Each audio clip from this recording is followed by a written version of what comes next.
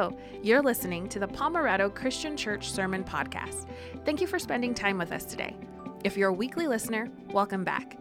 If this is your first time, we're so glad you're here and hope you consider subscribing. If you're in your car, on a run, doing things around the house, or working out, and want to connect even further and take next steps with us, visit pomerado.info. Now, enjoy this week's message. Good morning, everyone, and welcome. I want to welcome those of you who are here with us in person. I want to welcome those of you who are joining us online. We are continuing our series called Beyond the 52, and today's topic is called Call to Witness. And so we're going to dive into that in a few moments. We're going to look at Acts 1 for a moment, 1 Peter 2 for a second. But what I want to do before we even unpack this is to kind of break down the idea of call and witness in the very beginning. First off, for the idea of witness, recently, this was, a little less than 2 weeks ago, Elise and I were driving in our car, and we were trying to go straight, and the car was trying to merge and to go and cut off into this lane here. And there's a car in front of us, and the car in front of us, this car over here was trying to get to it, but the car in front of us went, so they stopped, and we were behind it, and then this car just didn't even look. And so it just came right into us, right? And so we go, and it scrapes the side of our car. It's the side that Elise was on. So she's fine, we're fine, everything's fine except the car. And so we had this moment where you just have this moment. I'm trying to get her to church. There was the Faith Rock that night. I'm like, okay, we got to get her there. But as we do, I go and I veer off to the right in order to pull in. And that car that was trying to go right, this is the direction that car was going, just zooms to the left and goes off. And you're like, oh man. So, my thought, I'm like, okay, I try to make a U-turn and I could see where that car is and where they're going. But we got stuck behind a light, and all of a sudden, okay, the car is gone. I pull over, look at the damage, and we're getting it worked on right now. And so it's just one of those where I'm just really frustrated, because I don't know if you've ever been someone who was in a hit and run, and you were the one who was hit. And it's just so frustrating, because it's in that moment, I'm not thinking, oh, maybe make sure I get my phone and get the license plate. I'm just like, oh man, what do I do? Pull over, and then that person just leaves. And there's this dynamic where I'm like, okay, I remember when we were there. I remember where we were, that there was a camera, a cell phone camera, a light camera, stoplight camera. And so I'm like, okay, Steph did a great job. She called in and made the report while I was at work at the time. And then I call back. I'm like, well, I know they said there wasn't a camera. I know there was a camera. I drove by later the next day and I saw there was a camera there. So I'm like, I'll call in and follow up. And when I called in, I was like, oh, I want to make follow up on a claim or on a police report. And I was like, well, where I was, I remember that there was a traffic camera. And I didn't need to say what intersection I was. I didn't say anything. They just, they don't work. I was like, they don't work? What do you mean? None of them work. And so it wasn't in Poway. So for most of you who live here, I don't want to lead you astray. But where I was, it was just one of those where I was just like, they just don't work. I'm like, what I would love was to have been able to have, there wasn't an eyewitness, but to have some corroboration of what happened and to hopefully try to find out, just maybe license plates, some way so that we would not be liable for someone else's hit and run. And so this idea of wishing that there was a witness to see something that has happened to us, and wishing that there was a witness who would stand up and say, hey, I saw it, and I could stand up for you, or I saw it and I could advocate for you, or I'm a camera and I actually function. That would just be a nice dynamic. So there's this idea of just wanting to have a witness to see and to let known what has been seen. But then there's also this idea of being called to witness. And now we're switching gears from being the one that something happens to us and something witnesses to our role as witnesses. That we have the honor, the privilege, the responsibility to be able to share with other people, to those in our family, our friends, our community, our world. We have the honor to be able to talk about what we've seen and to stand up for what's been done. That we have the opportunity to see what Jesus has done in our lives, to see what he's done in his word throughout history, and be able to point people to that. And yet, I don't know about you, but my natural inclination is if I don't have a phone number in my phone, I don't pick up the call.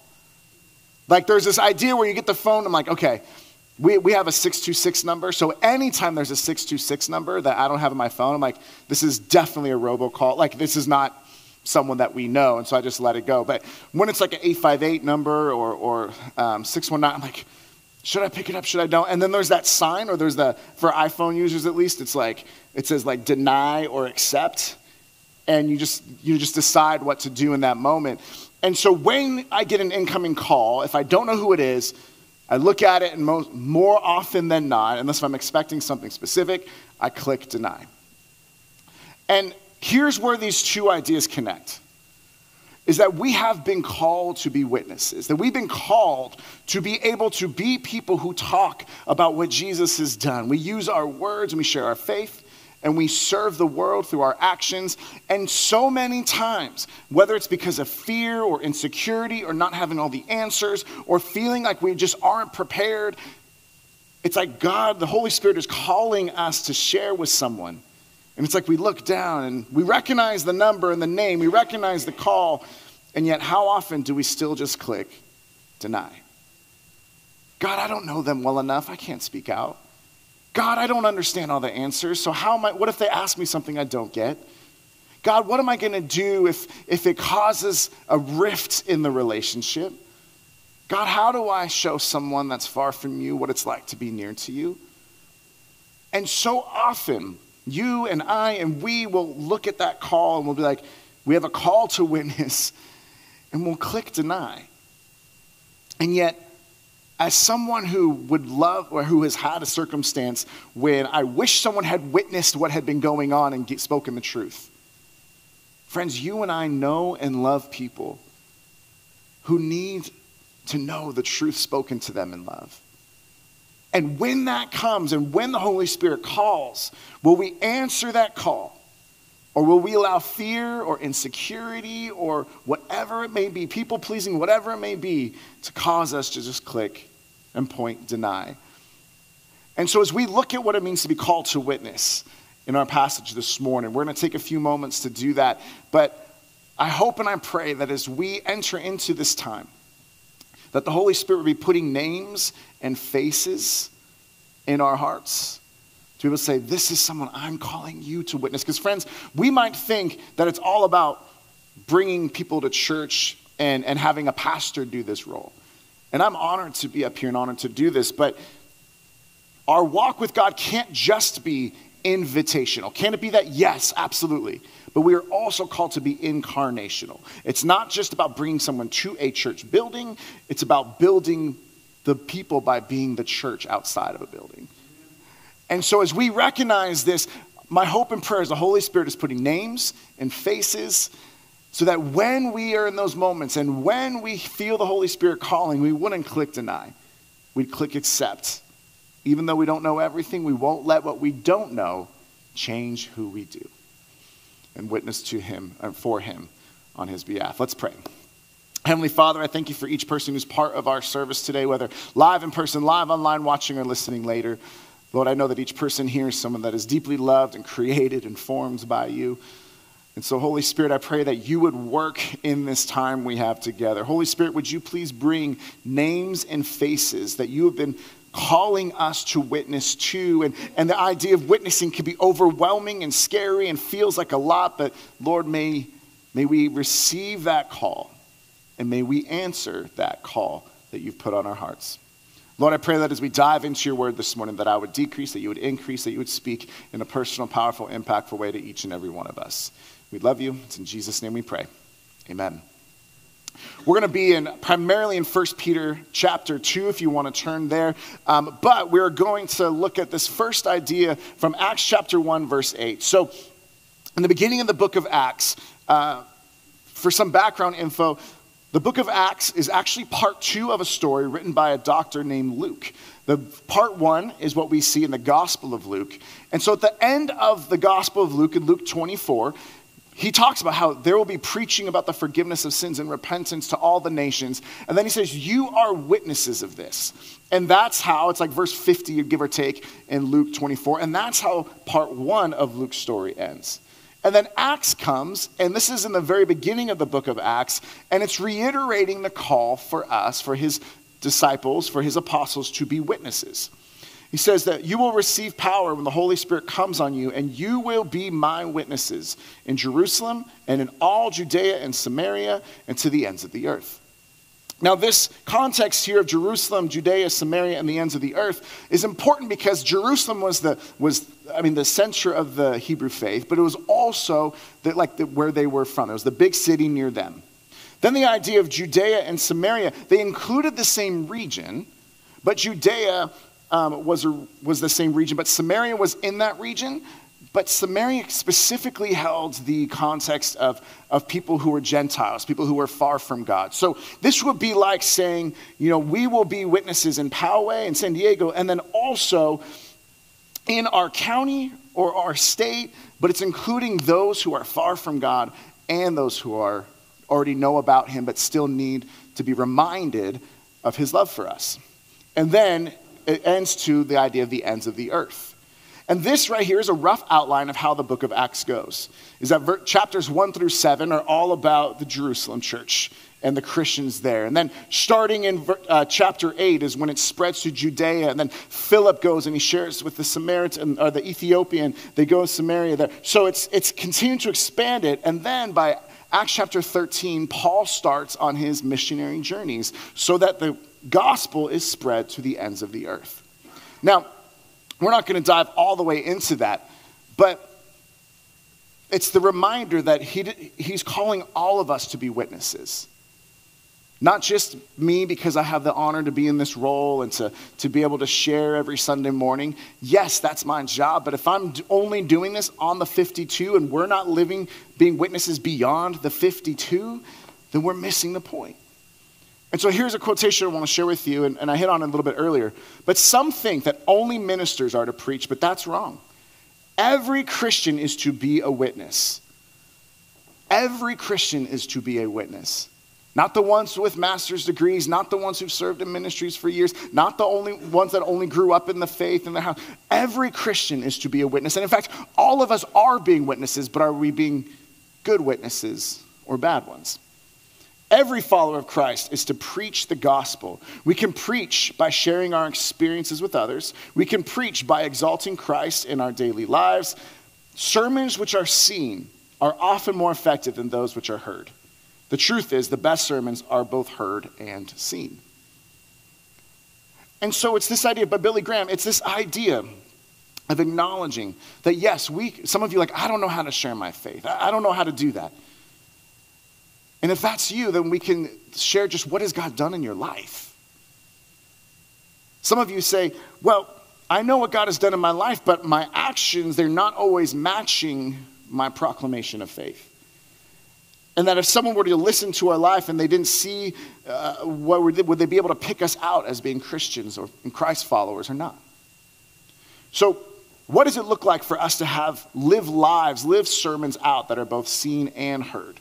What reminds us of our main point this morning is this, that we are called to witness to who God is by our words and our actions to our family, friends, community, and world.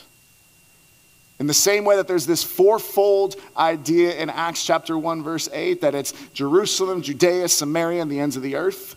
There's these fourfold groups or fourfold sections of people. These are the people that we have a similar idea. It's to our family, those who see us each and every day. Those that when we come home, the masks are off, and how are we really beyond Sunday morning? Because we can all put on a good face for Sunday morning for service and kids ministry, youth ministry, but how are we Monday through Saturday with our family, the ones who know us best? Our friends, the ones that God has put in our sphere of influence. Are we living in such a way that it points people to Christ? The community around us, which is our county and our city, are we being a light that if our church was no longer in Poway, would Poway and San Diego County be like, something's missing? That we've lost out because this church that has served and reached our community is gone and there's a gap now. And then our world. It's supporting the sharing of the gospel regardless of borders, regardless of where people are from, regardless of socioeconomic status, regardless of country of origin. It's just saying, will we be willing to be witnesses by our words and our actions across the world? So let's break this down. How are we called to be witnesses? There's 3 different ways that we'll look at briefly this morning. First one is we're called to witness to who God is by the words we say, by what it is that we actually say. Because, there is the idea of, preach often and if necessary, use words. And I think the intention of that sounds good. But the truth is there have to be words about who Jesus is. Otherwise, we're just nice people. Is it okay to be nice people? Of course. But there's a difference between being nice people and people who are changed by God to change the world.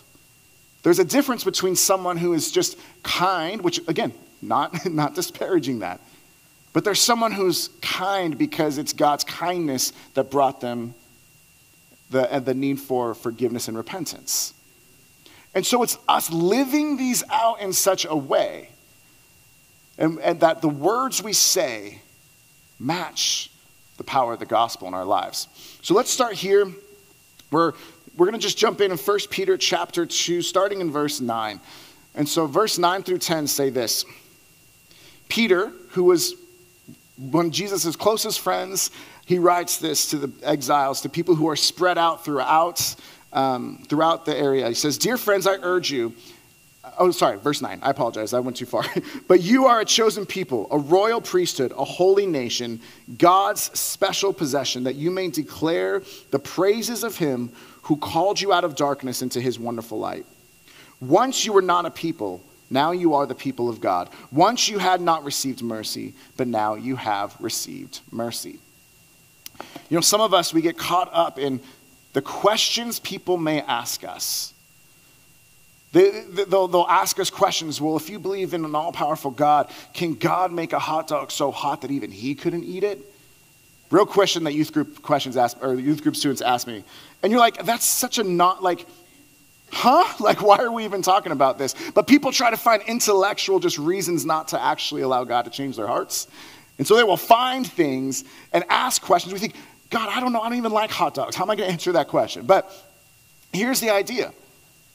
It's acknowledging that we allow questions or fears or insecurities to cause us to not say words. What's one of the main ways that we can combat these fears and insecurities and questions that people might ask us? Friends, it's being so ingrained and immersed in God's word that we're not relying on our own clever answers. We are relying on the truth of God's scripture. And it's recognizing that if we know God's word, and if we've talked a few months ago about how God's word, or the sword of the Spirit, is it's part of the armor of God. It's our offensive weapon to be able to fight up against the evil one. If that's so important to us, or if we make it important to us, then it will allow us to not fear the questions that people have. Why? Because it's either, here's what I've learned from God's word to answer those questions, or, friends, there is nothing wrong with saying, I don't know, but I will find out, and that's follow up. We can say we don't know because we don't know everything. The problem is if we pretend we know and we don't. The problem is if we say, I don't know, and don't follow up. So if we say, I don't know, but I will look into it, and next time we connect, I will have an answer for you. So we think we allow insecurities and things to stop us from sharing our faith. But how simple is it that what Peter tells us to do in this passage? He tells us that we're chosen people, royal priesthood, holy nation. These are all verbiage that goes back to the Hebrew culture and goes back to the Israelites as the chosen people, a holy nation, a kingdom of priests. And it's now allocating Old Testament verbiage to the New Testament church. And so it's saying, you now have this identity. We have this identity. And what do? We declare the praises of him who called you out of darkness into his wonderful light. It's saying, it reminds me of John chapter 9, when there was a man who was born blind, and the disciples look at him and they ask Jesus, and they say, was it this man or his parents that had sinned? And Jesus says, this man was like this so that I may be glorified.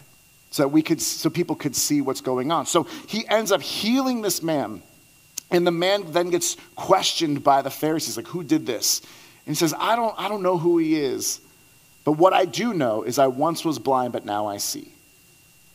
We cannot let the fear of the questions that we don't have answers to stop us from sharing that Jesus is the answer. We can't allow the insecurities of what if someone asks me this to stop people from asking, or stop us from sharing the most important answer to any question. And that's, where can I find hope? Where can I find purpose? Where can I go from the darkness of my life into wonderful light? It's through Jesus. Now I know to be true as well, that there will be many people that we know and love who are far from God and don't have a relationship with him, that do not want a relationship with him. If you were to ask them, they'd be like, I'm not living in darkness. I'm doing great. And so if we just walk up to people and be like, you're clearly living in darkness, that may not work. But what we can do is that we can invest in the relationship so much that not if, but when those times of darkness and storms and difficulty come in their lives, they know to whom they can turn to ask for prayer, to grab a meal, to sit and listen, to grieve. And they would look at you as people who can do that. And then when that happens, we don't need to know if God can make a hot dog so hot that even he couldn't eat it. We can just say, hey, I've been in times of darkness, and here's how God brought me through. I've been in the depravity of my own sin, and here's how God brought me out of that into his wonderful light. It's declaring the praises, and it's just saying, John 9, I don't know all the answers to the questions you have. What I know, as I once was blind, but now I see. He once was covered in darkness, and now he's covered in light. Mark chapter 5, when the demoniac was healed, he wants to go with Jesus, and he says, can I go with you? And Jesus says, no, go to the Decapolis, the 10 cities. And he says, go and tell them how much the Lord has done for you. Mark chapter 5, 19 and 20. He doesn't say, here are the apologetics lessons you need. Here's the Bible tract that I want you to memorize. He says, go and just tell people. I once was in chains, literally and figuratively, and now I've been set free because of Jesus. It's acknowledging that the words we say are so important. Because if the way we post online, if the way that we talk with other people, if the way that we disparage people far from God looks no different than how people far from God disparage one another or post or do things, if the words we say can either open the door for a relationship with Jesus with those around us, or it could slam it shut. So the words we say are vitally important. Not that everything we need to say has to just, tie back to Jesus, like, how are you? And then just, I don't know, I can't even come up with an example. It's fine. It's just acknowledging this fact that the words we say, that out of the overflow of our heart come the words of our mouth. Luke chapter 6, when Jesus talks about that. So our hearts need to be able to be in such a place that the overflow, the words we say, allow us to be witnesses that people would hear. But remember, as we saw earlier from Billy Graham, the most important sermons are not just the ones that are heard, they're also the ones that are seen. So we are also called to witness, not just by the words we say, but we are also called to witness to who God is by the way we live.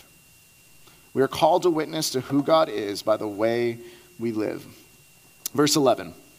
Dear friends, I urge you as foreigners and exiles to abstain from sinful desires, which wage war against your soul. Verse 12 isn't on here. I'm just going to read it as well. Live such good lives among the pagans, that though they accuse you of doing wrong, they may see your good deeds and glorify God on the day he visits us.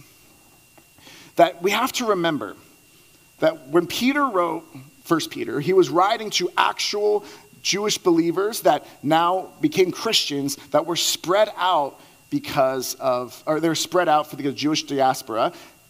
And they'd heard on the day of Pentecost, Jewish people gathered in Jerusalem, heard the apostles speaking in their native tongues in order to talk about the gospel of Jesus.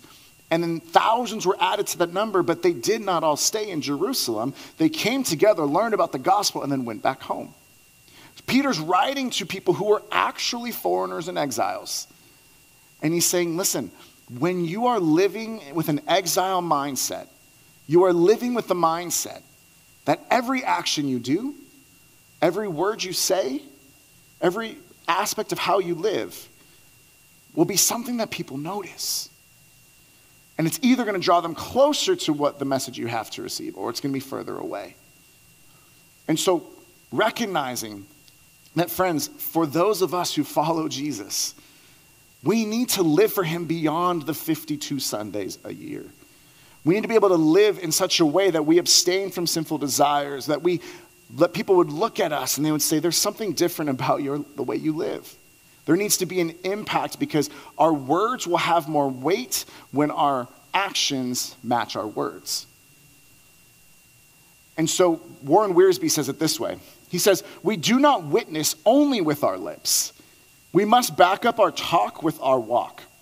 There should be nothing in our conduct that will give the unsaved ammunition to attack Christ and the gospel. Our good works must back up our good words. Jesus said this in Matthew 5:16, and the entire Bible echoes this truth. Matthew 5:16 is, it says, the idea that when people would see your good deeds, they would glorify your Father in heaven. So that's where that passage is. And so here, what do we know? We know that if someone says something with their lips and acts completely different in their lifestyle, that they've lost integrity with us. How many times have you had someone that says things like, oh yeah, no, I'll be there, I'll show up, and then they just no call, no show? How many times have you had someone say, no, this time I promise I'm going to make a change, and then they don't? What do? You start to tune out their words because their talk doesn't match their walk. Friends, the way that we live, if people were to do a blind test and just hear about our lives, and if it looks no different than the world around us, if our walk doesn't match our talk, then people will just start to tune us out. And honestly, it would make sense because we understand why they would do that, because that's what we would do to someone who said one thing and lived another way. So it's a call to rise up to the standard, as Paul says in Ephesians 4:1, to live a life worthy of the calling that we have received. The call to be able to follow Christ and to be witnesses. There's a story from 1805. Here's a drawing or a painting of a Native American named Red Jacket. And he was someone that was a chief from the Seneca tribe back east, which, sidebar, not important at all, but I like how when we live in San Diego, just everything is back east, so I don't even need to be specific. It's all back east. So back east, no, it was closer to New York. So he talked about, and there was a minister, there was a missionary in that area by the last name of Cram. And here's what Red Jacket said, because they had experienced, the Native Americans had experienced, and I read the longer speech, I'm not going to do the whole thing. And what he shared was, when you all first came, when people first came from your country, we had a big seat at the table and you had a small seat at the table, but we welcomed you in. And the more that came, over time, now you all have prospered here, and now you have a bigger seat and we have a smaller seat.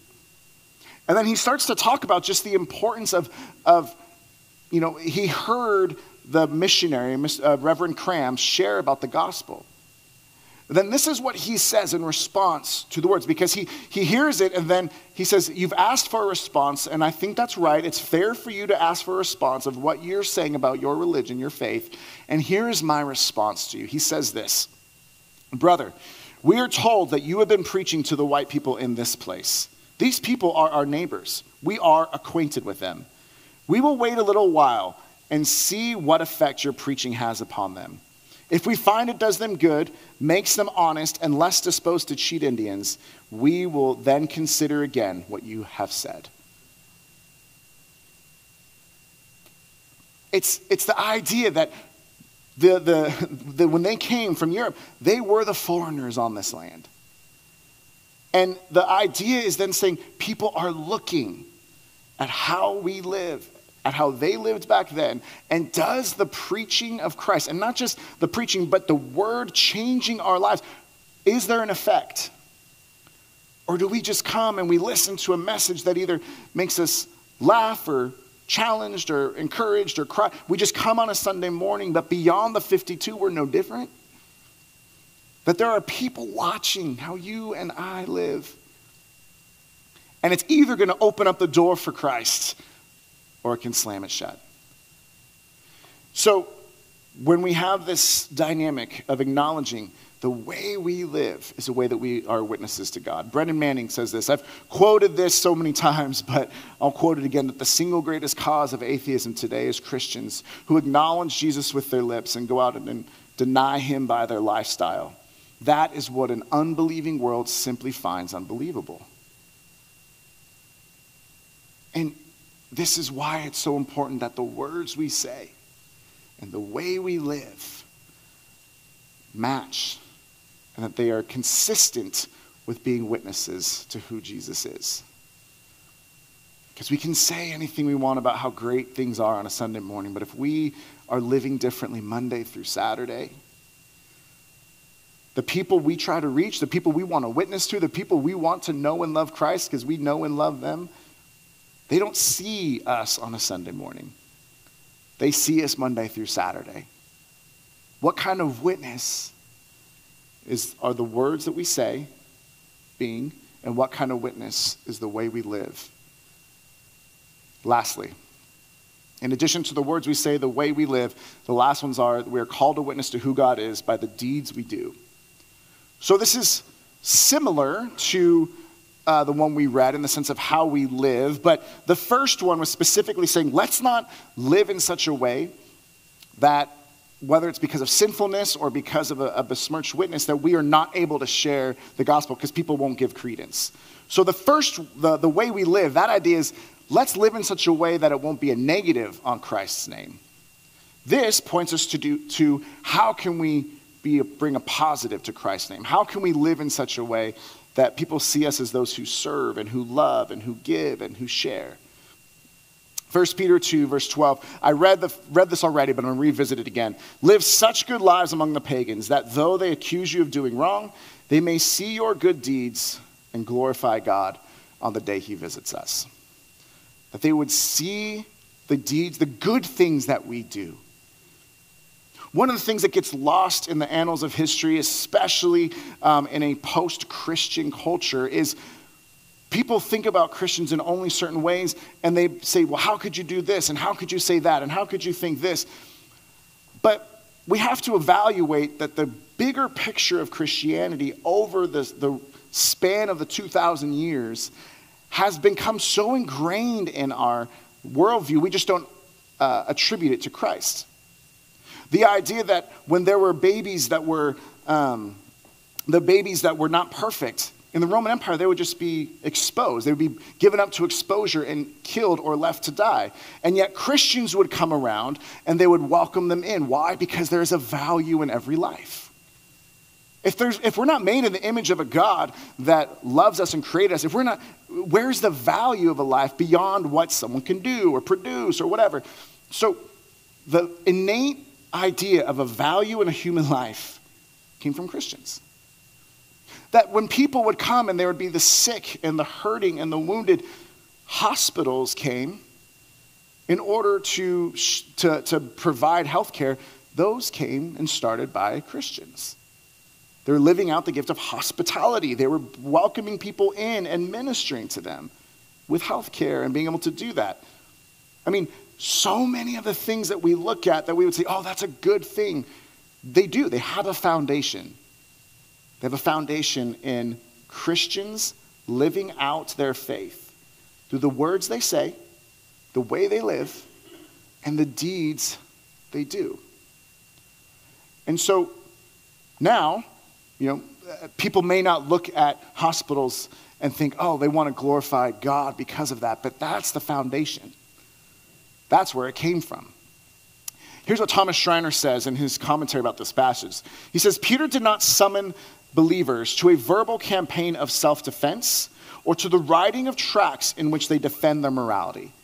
It wasn't about saying, well, here's this logical argument to say, we actually are good and we actually do this and all that. It wasn't about just a verbal argument or a campaign of self-defense. He enjoined believers to pursue virtue and goodness so that their goodness would be apparent to all in society. It was letting their actions speak louder than their words, but still needing to say the words. There still needed to be that emphasis that the reason why we serve, the reason why we give, the reason why we share, the reason why we love is not because we're just good humans on our own. So we've been people who are changed by God to change the world. So God is constantly shaping us to become more like Christ, who through his words, through his way he lived, and through his deeds, witnessed to the Father.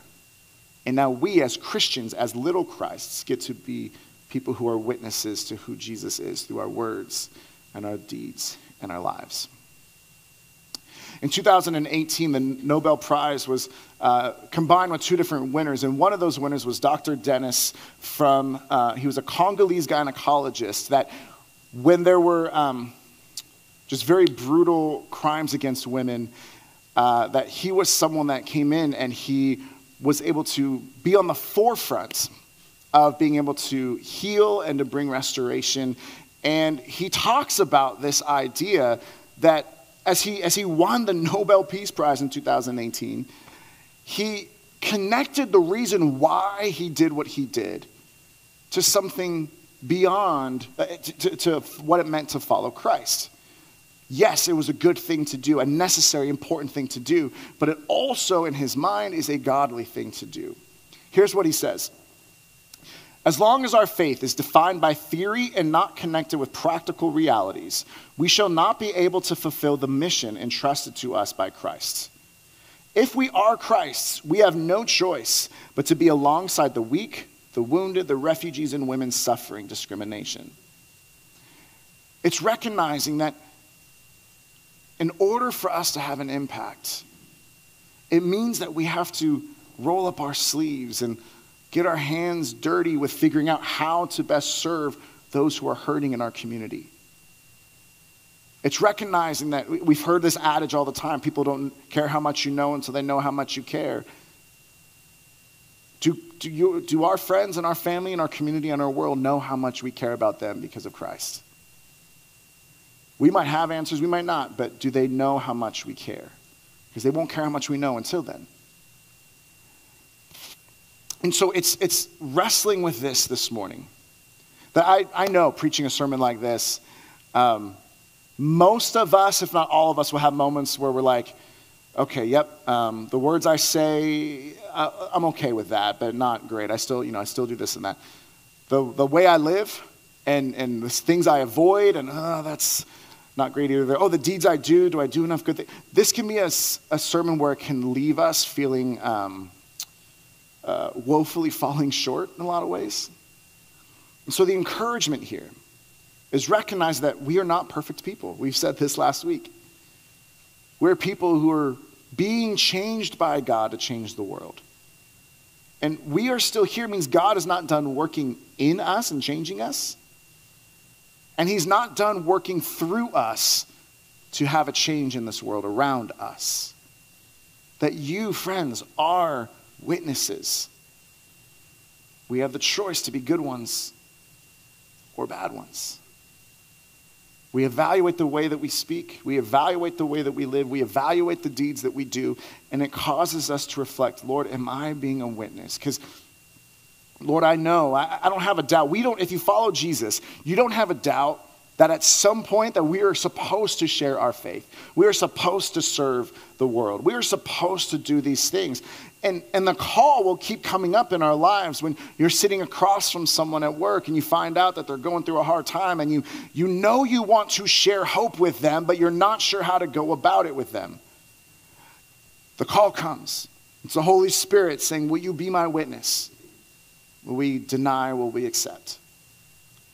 In your classrooms, when you're sitting around someone and someone shares that they're having a hard time in their homes, and you're a friend that's just like, I know I want to be able to pray with them, but I'm afraid. The Holy Spirit's calling. Will you deny or will you accept?